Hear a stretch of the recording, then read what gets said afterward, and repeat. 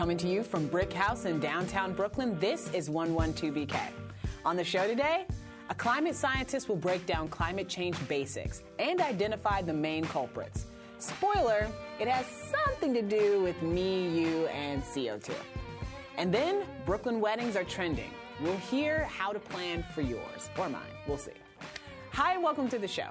I'm Ashley Ford, here in the studio with my producer, Ross Tuttle. Hello, Ashley. Hi, Ross. How you doing? Today we're going heavy on climate change, not just because we had one day of spring yesterday and now it's summer. No, because we've got a great guest coming on, a Brooklyn-based climate scientist who really breaks down what we're facing in plain terms. Also, there's a climate conference happening right now in Bonn, Germany, which nobody seems to be talking about, but it's to talk about the Paris agreements, the agreements that we've decided to back out of.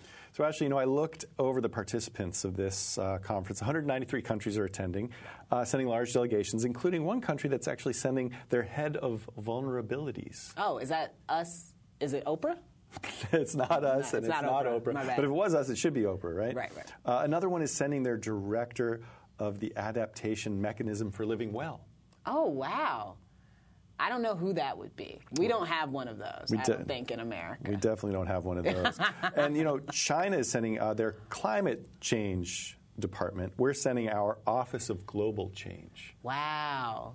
Is that like somebody who just shows up and holds a boombox over their head that plays Heal the World by Michael Jackson? Or That would be good. That would actually attract a crowd, I'm sure. Then people would be talking about this conference. True. But they're not talking about the conference. Nobody But, is. I should say, in fairness, the name Office of Global Change predates Trump. It wasn't a Trumpian kind of thing. Right. But it is the office whose website has been altered after his inauguration. They took out all the references to the U.S. playing a leading role in combating climate change. Well, at least they're being honest, about something. That is true.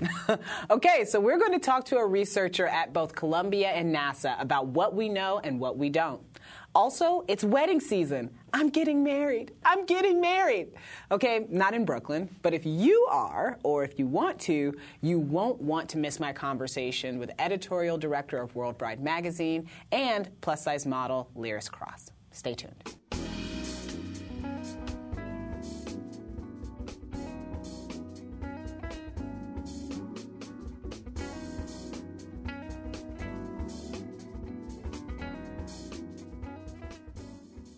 We live on an island, and according to some recent studies, our island will experience major flooding every 5 years. And that's just from hurricanes and tropical storms, to say nothing of sea level rise. For those who remember Sandy or are about to live through the El-pocalypse, this is not welcome news. We're just out of the flood zone here. But if you live a few blocks north or a few blocks south, then you may want to scout an evacuation plan. That's one action you can take to protect yourself. But what about more proactive measures to protect, the planet? Our next guest doesn't claim to have any magical solutions, but her work helps to lay a foundation upon which decisions and policies to combat climate change can be made. She's a Brooklyn-based research scientist at Columbia and NASA. Welcome, Dr. Kate Marvel, to 112BK. Hello. Thank you so much for having me. Thank you so much for being here. This is such it seems like an everlasting and endlessly complicated conversation. But, we're trying to, I think, narrow it down a little bit and educate people from the perspective of being in Brooklyn and also just how to protect ourselves and make sure that we are protecting the planet for generations to come. So we're changing the climate with our activity, right? As humans, we're changing it. There's no debate on that, right? No. We are so sure about this. We are so sure that carbon dioxide is a greenhouse gas. We're so sure that we are emitting a lot of it. And we are so sure that that is warming the planet. See, and that's clear to me, okay? At that point, that's foundational knowledge, I think. Now, I've read where it says there's a 97% consensus among scientists that climate change exists. But who are the 3% who don't believe it exists? You know, like, I don't know them personally. Yeah. And, you know, like, I think it's kind of not that exciting to get bogged into debate. Is it 97 or 98 or 99? You know, it's most people. And if you know scientists, like, we are trained to argue with each other. We are trained to, like, you can't even, like, order a pizza with scientists, right? Like, it is so annoying. And so to get the vast, vast majority of scientists to agree on anything is such a huge step.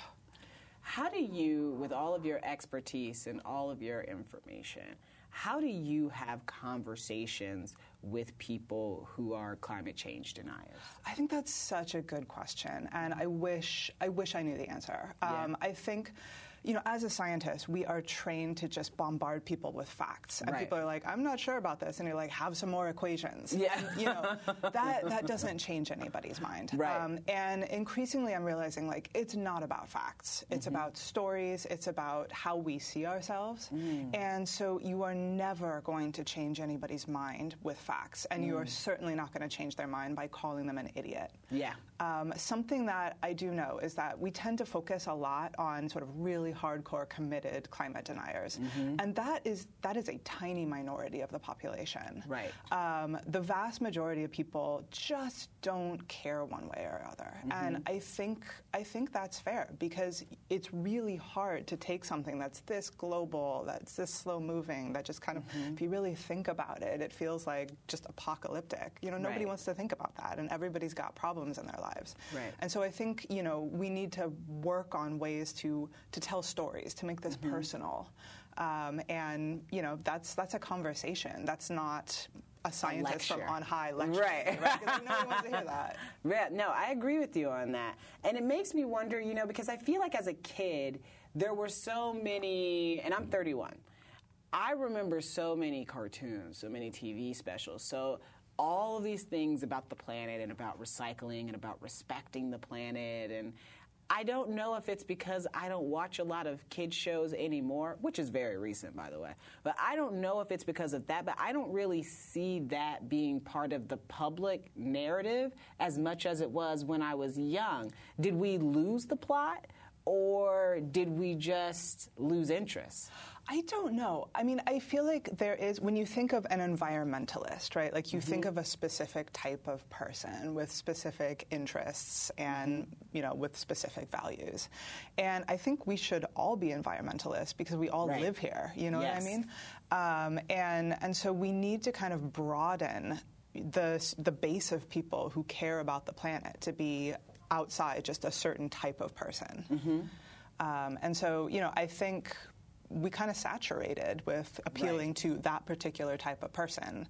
And, you know, those people are freaked out and they are doing really good work. But now we need to start talking to everybody else, people who feel left out of that conversation. Which seems to be a lot of people who feel left out of that. Who feel at least like there's no place for them to ask the questions that they have. Which is really interesting to me. And I know that this is something that we need to figure out, and we need to figure out sooner rather than later, is how to communicate these stories and how to get people to understand how climate change actually does and will affect them. But do we do that by talking about what the world could be like when, like, we do lose the plot and everything goes wrong? Like, is that the way we do? Like, what are even the consequences of us taking too long to, you know, get these conversations to happen? Yeah, I mean, it's hard because you don't want to freak people out, because then, like, your brain just shuts down if you're like, well, it's the apocalypse, like, whatever. But at the same time, you know, it is a really big deal. You know, some of the computer models that I work on are projecting a warming of, you know, 5 degrees by the end of the century. And that doesn't sound like a lot. This is degrees Celsius. That doesn't sound like a lot, but to put that in context, the difference between now and the last ice age was 4.5 degrees.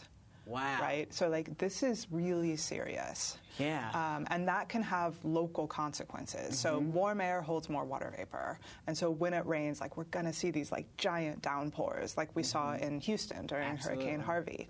Warmer sea surface temperatures, that's hurricane food. And so, you know, we might see more intense hurricanes. when there's a storm surge, the sea level is going to be higher, and we could see, more frequent storm surges that go farther inland. Right. And so, there are all of these consequences, and I think we can't sugarcoat it. We can't soft pedal it, but that nightmare future is not inevitable. Right. We don't have to go there, and we still have choices. What choices can we be making right now? I mean, to be perfectly honest, just as a person like me in Brooklyn, I live in an apartment. I take the subway every day.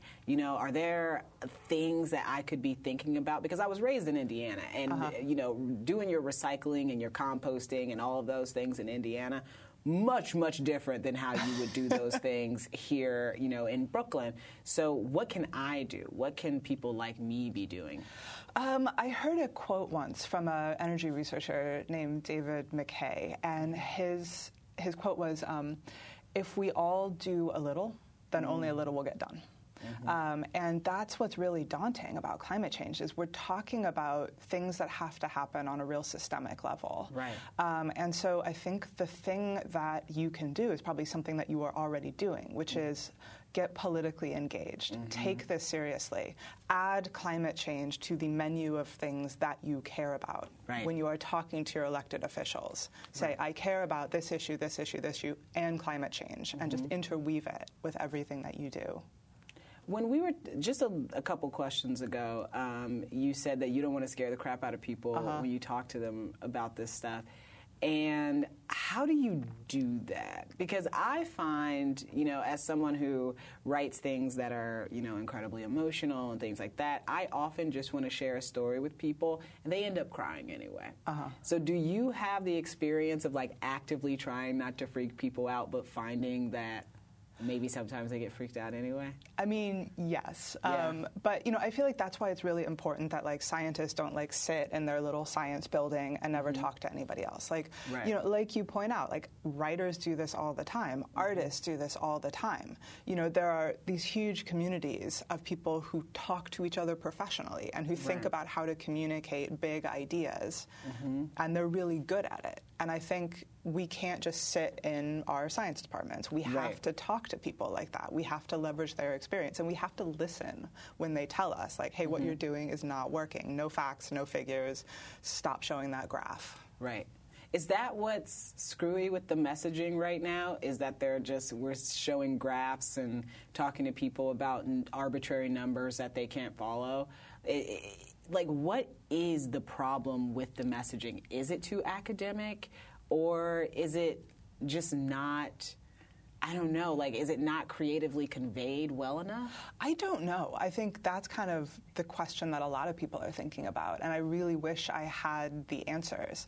I think there are well-funded and well-organized people who have a vested interest in obscuring that message, but I also think it's hard to talk about science because it's something that's very, very technical, involves a whole bunch of different branches of knowledge, and when you're in it, you're just focusing on one problem, and you're writing computer code, and you're dealing with equations, and then it's hard to sort of drag yourself out of that and be like, oh, I have to talk to normal people, right?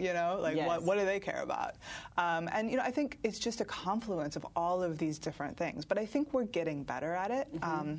We need a diversity of voices speaking out. We can't just have one guy speaking for everybody because that's not going to work. No, and I think a community that's not going to listen to me may listen to somebody who comes from their background and speaks their language. And I think we really have a responsibility to make sure that the scientific workforce looks like America. Yeah. And we're falling down on that. And I think that that's not just a shame. I think that's kind of an existential threat. Oh, wow. I mean, yeah. No, I say that because I feel you, but I don't know that I've heard a scientist articulate that so well before. Personally, I hadn't heard it. Which, and just moving on, just a tiny, tiny bit. And this is a weird question to ask a scientist for obvious reasons. But do you ever worry that you're wrong? Do you ever look at these projections and these models and worry we missed this, or we didn't pay attention to this, and maybe we haven't gotten this right? Maybe it's better than we think, or maybe it's much worse than we think? Oh my gosh, all the time. Yeah. All the time. And I think, that's kind of the most important and kind of most beautiful thing about science is it allows you to be wrong. It allows you to say, I got those numbers right, or I got those numbers wrong, or I forgot to include this process. And it's really difficult when it's something that's embedded in all of the layers of political and social meaning that climate change is. I am more confident than I am in anything that carbon dioxide is a greenhouse gas, and we're emitting it and it's warming the planet. As for what's going to happen, there are things that we know we don't know, and then there's things that maybe we don't know that we don't know.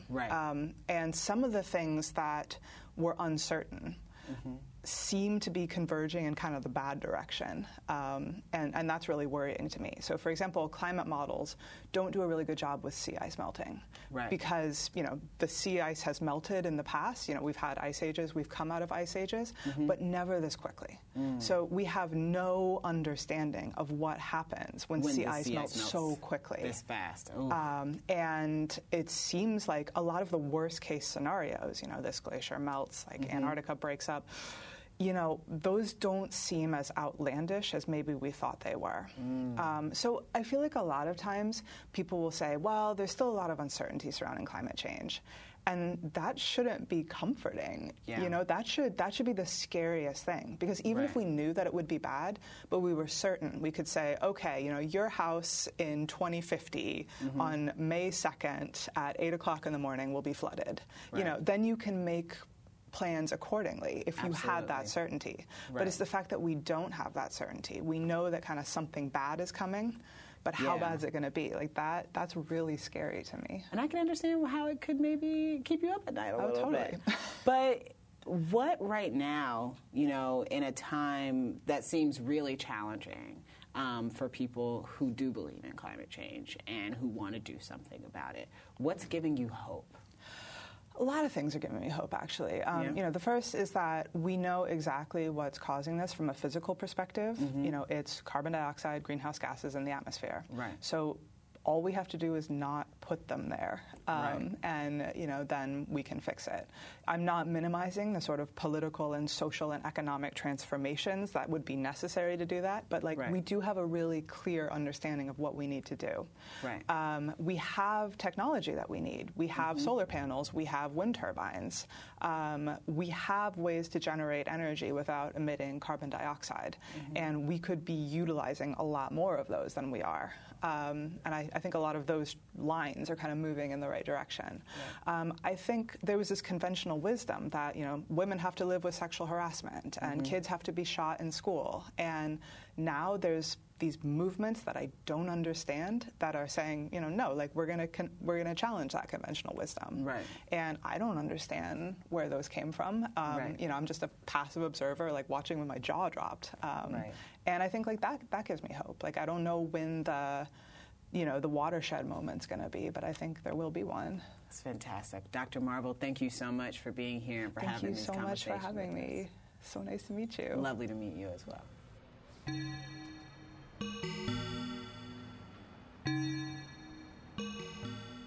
Ever go to Brooklyn Bridge Park and not see a tux and gown-clad couple emerging from a limo, photographer on their tail, looking for that perfect vista of the Manhattan skyline to immortalize their nuptial moment? But Brooklyn's more than a photo op these days. Can we call it a destination wedding? Well, not if you live here. But it's become a hotspot in which to wed no matter where you call home. And I had a conversation recently with the editorial director of World Bride magazine, Meredith Leon McCormack, about their article on Brooklyn weddings and with the plus-size model on the cover, Lyris Cross. Here it is. Thank both of you so much for being here today. But Meredith, I have to ask you right off the bat, we're about to enter peak wedding season. And I know that because I'm getting married this year. Congratulations. Thank you. But can you tell me, what are just some of the things that are really on trend right now for weddings? As far as dresses or flowers or everything? Let's start with dresses. Dresses, I see lace seems to be coming back. But, we just celebrated and honored Sala, who just passed away. And all the classic dresses that she did, simple sheath, fitting, dresses off the shoulder, girly is in, but yet when I went to see Danny Mazaraki, an Israeli designer, he played it up with lace and sexiness, modern woman, and all those good things. But I think each designer designs for the woman that they envision, so I'm not the trendy person. I don't believe in just doing things for trends. I believe that you want to look at your pictures 5, 10, 20 years from now, and I say, what was I thinking? Timeless. Yeah, Yes, you want timeless. That's the You want to perfect- look at the pictures Exactly. and say, oh, I totally get what this person was Absolutely. thinking, and maybe even that's what I'm trying to do. Yeah. Is that why you decided to have Lyris on the cover? I decided to have Lyris on the cover because she's gorgeous. So it was a Number no-brainer. one. That's She's like gorgeous, we yes. wanted a beautiful. We want beautiful people. Not that Right. everybody's not beautiful, but we wanted somebody beautiful. But I noticed in my years in the fashion industry for the past 25 years, the women that were always on the cover were under a size 4. And that wasn't the reality of the world. So it's beautiful to sell all this fantasy and, what everybody should aspire to be. But it caused a whole other problem because the other woman that's short, that's black, that's Asian, that's Latina, that's Arab, yeah. that's Muslim, that's curvy, they felt left out. Absolutely. So how do you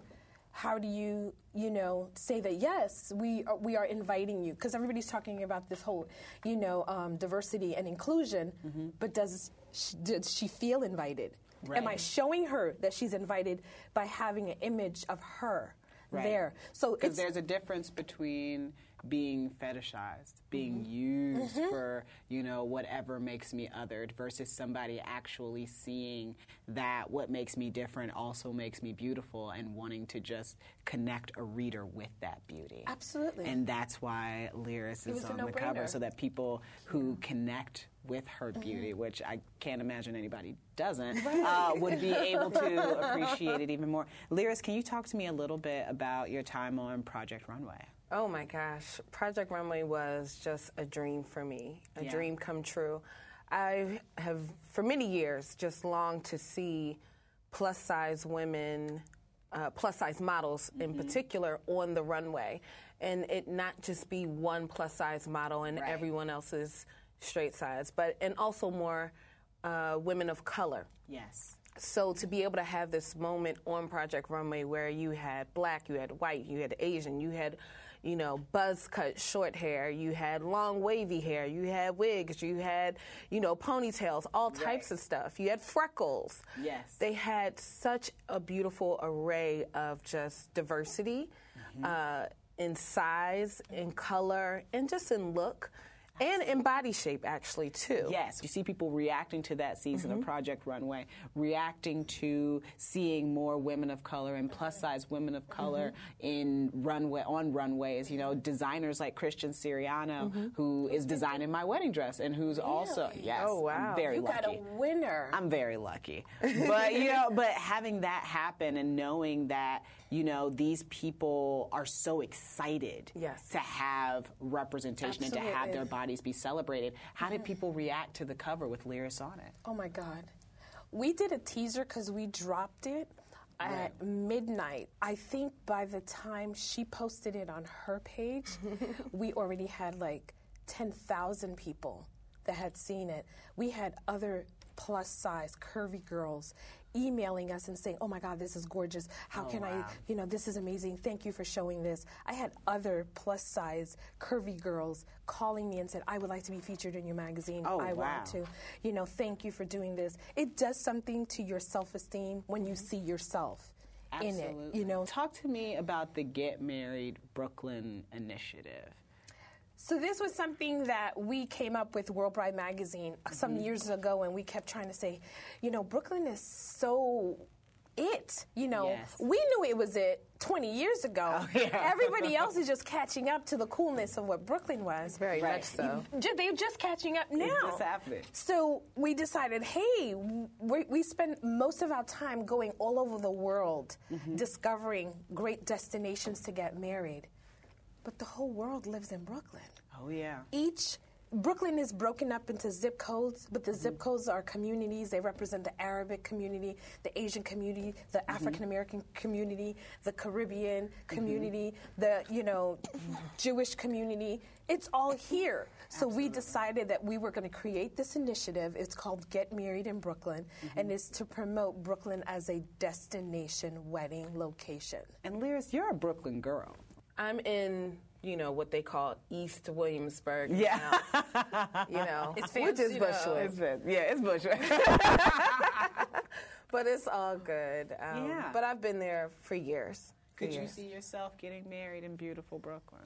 I could. I just have to find the right venue. And thankfully, I have a good guide if I decide to do that. Yes. I think Brooklyn is very hip, but it's always had a certain culture and feel, and now the world is becoming hip to it. Oh, absolutely. Yes. And what would you say to people who are intimidated about cost?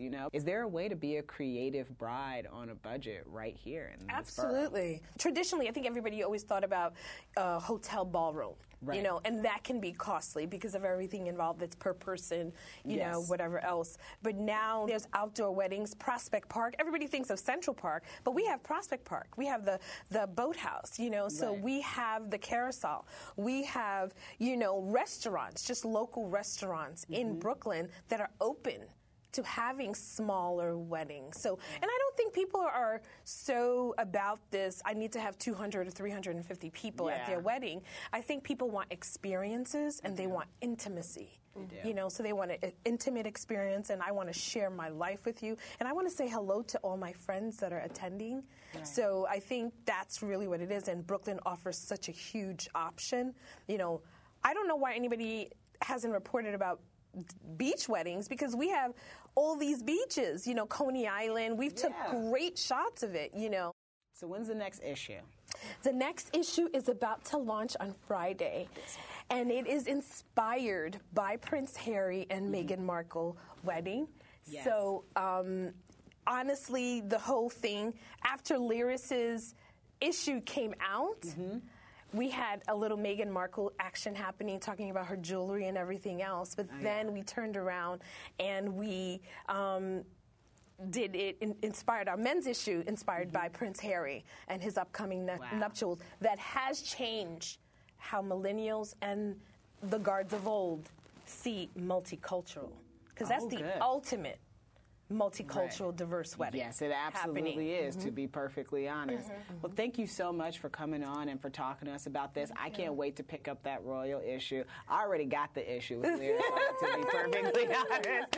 But it was her best selling issue as well. Best-selling The best-selling. The that is most fantastic. downloaded. Not surprising with Lyris on the cover, to she's be stunning. perfectly honest. And with the work that you've been doing, people believe in the brand. People know that it's a good magazine. And, a bride like me wants to see herself on the pages of these magazines. So thank you so much, both of you, for being here. I appreciate it. Thank you.